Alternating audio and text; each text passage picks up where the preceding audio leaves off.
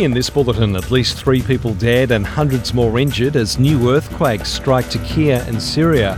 2 bushwalkers who were reported missing found safe and well.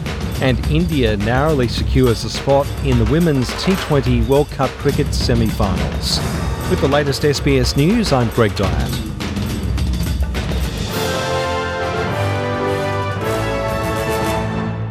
At least 3 people are dead and hundreds more are injured as new earthquakes shake Turkey and Syria. 2 quakes occurred 3 minutes apart, one measuring 6.4 and the other a 5.8 magnitude tremor, which hit southern Turkey near the Syrian border. It comes as the region continues to respond to the devastation wrought by earthquakes 2 weeks ago that killed tens of thousands of people. This worker for Turkey's disaster management agency described what unfolded. It's said that it's 6.4, but it felt like it's higher than that. It was very shaky. We hardly stood up. But in the camp, everything's fine. We checked every the tents. It was gonna happen. We were expecting that. So right now, we're expecting more. So everybody should be, more prepared about this. People are being warned not to enter buildings, with reports of 26 aftershocks so far. Ukrainian officials say US President Joe Biden's surprise visit to Kyiv serves as both a physical and political display of courage. The trip, shrouded in secrecy and requiring months of planning, saw the president meet with his Ukrainian counterpart, Volodymyr Zelensky, ahead of the 1-year anniversary of Russia's invasion of Ukraine. Mr. Biden pledged $723 million in weapons, including artillery ammunition, anti-armour systems and air defence radars, while also promising to stand with Ukraine for as long as it takes. Mihailo Polyak is an advisor to the head of the office of President Zelensky and told SBS Russian President Biden's visit sets the right accents. The democratic world must do whatever is necessary for Ukraine to win. Here we are talking about the supply of weapons and so on. These are already concrete negotiations going on at different levels during this visit. And the third point is the emphasized symbolism that democracy always wins, and democracy is always ready to bear full responsibility for how this world should be tomorrow. But some experts say Joe Biden's visit to Ukraine is more about China.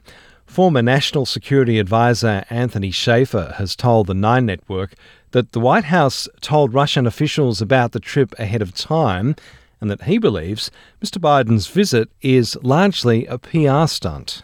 Basically, the Biden administration is trying to be nice to China. That's why they've said nothing about the balloon thing. And they're trying to convince China to not give aid to Russia. That's what this is all about. So the Russians already know what the deal is. This is more about trying to convince China that Biden's strong and we're in it to win in Ukraine. So that's what the messaging is all about. 2 bushwalkers who went missing in the New South Wales Blue Mountains have been found alive and well. The pair left Dunphy's campground in the Megalon Valley on Wednesday, telling a friend that they'd be back on Friday. The alarm was raised on Sunday when they failed to return, sparking an intensive search. Police say the men were found tired but in good health around 1 a.m. on Tuesday near Mobbs Swamp by a rescue party. Speaking after the rescue, one of the men, Klaus Umland, says he was feeling great and ready to do it again. Basically, the heat, in the middle of the day we wouldn't walk because it's too hot. You need a lot of water, to go up the hill.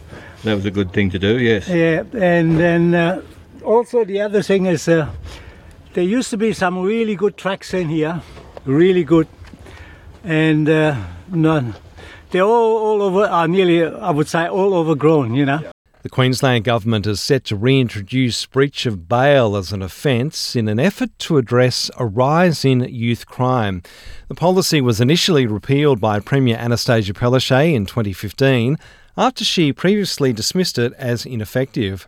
The charges will include increasing maximum sentences for stolen cars and increased penalties for boasting about crimes on social media.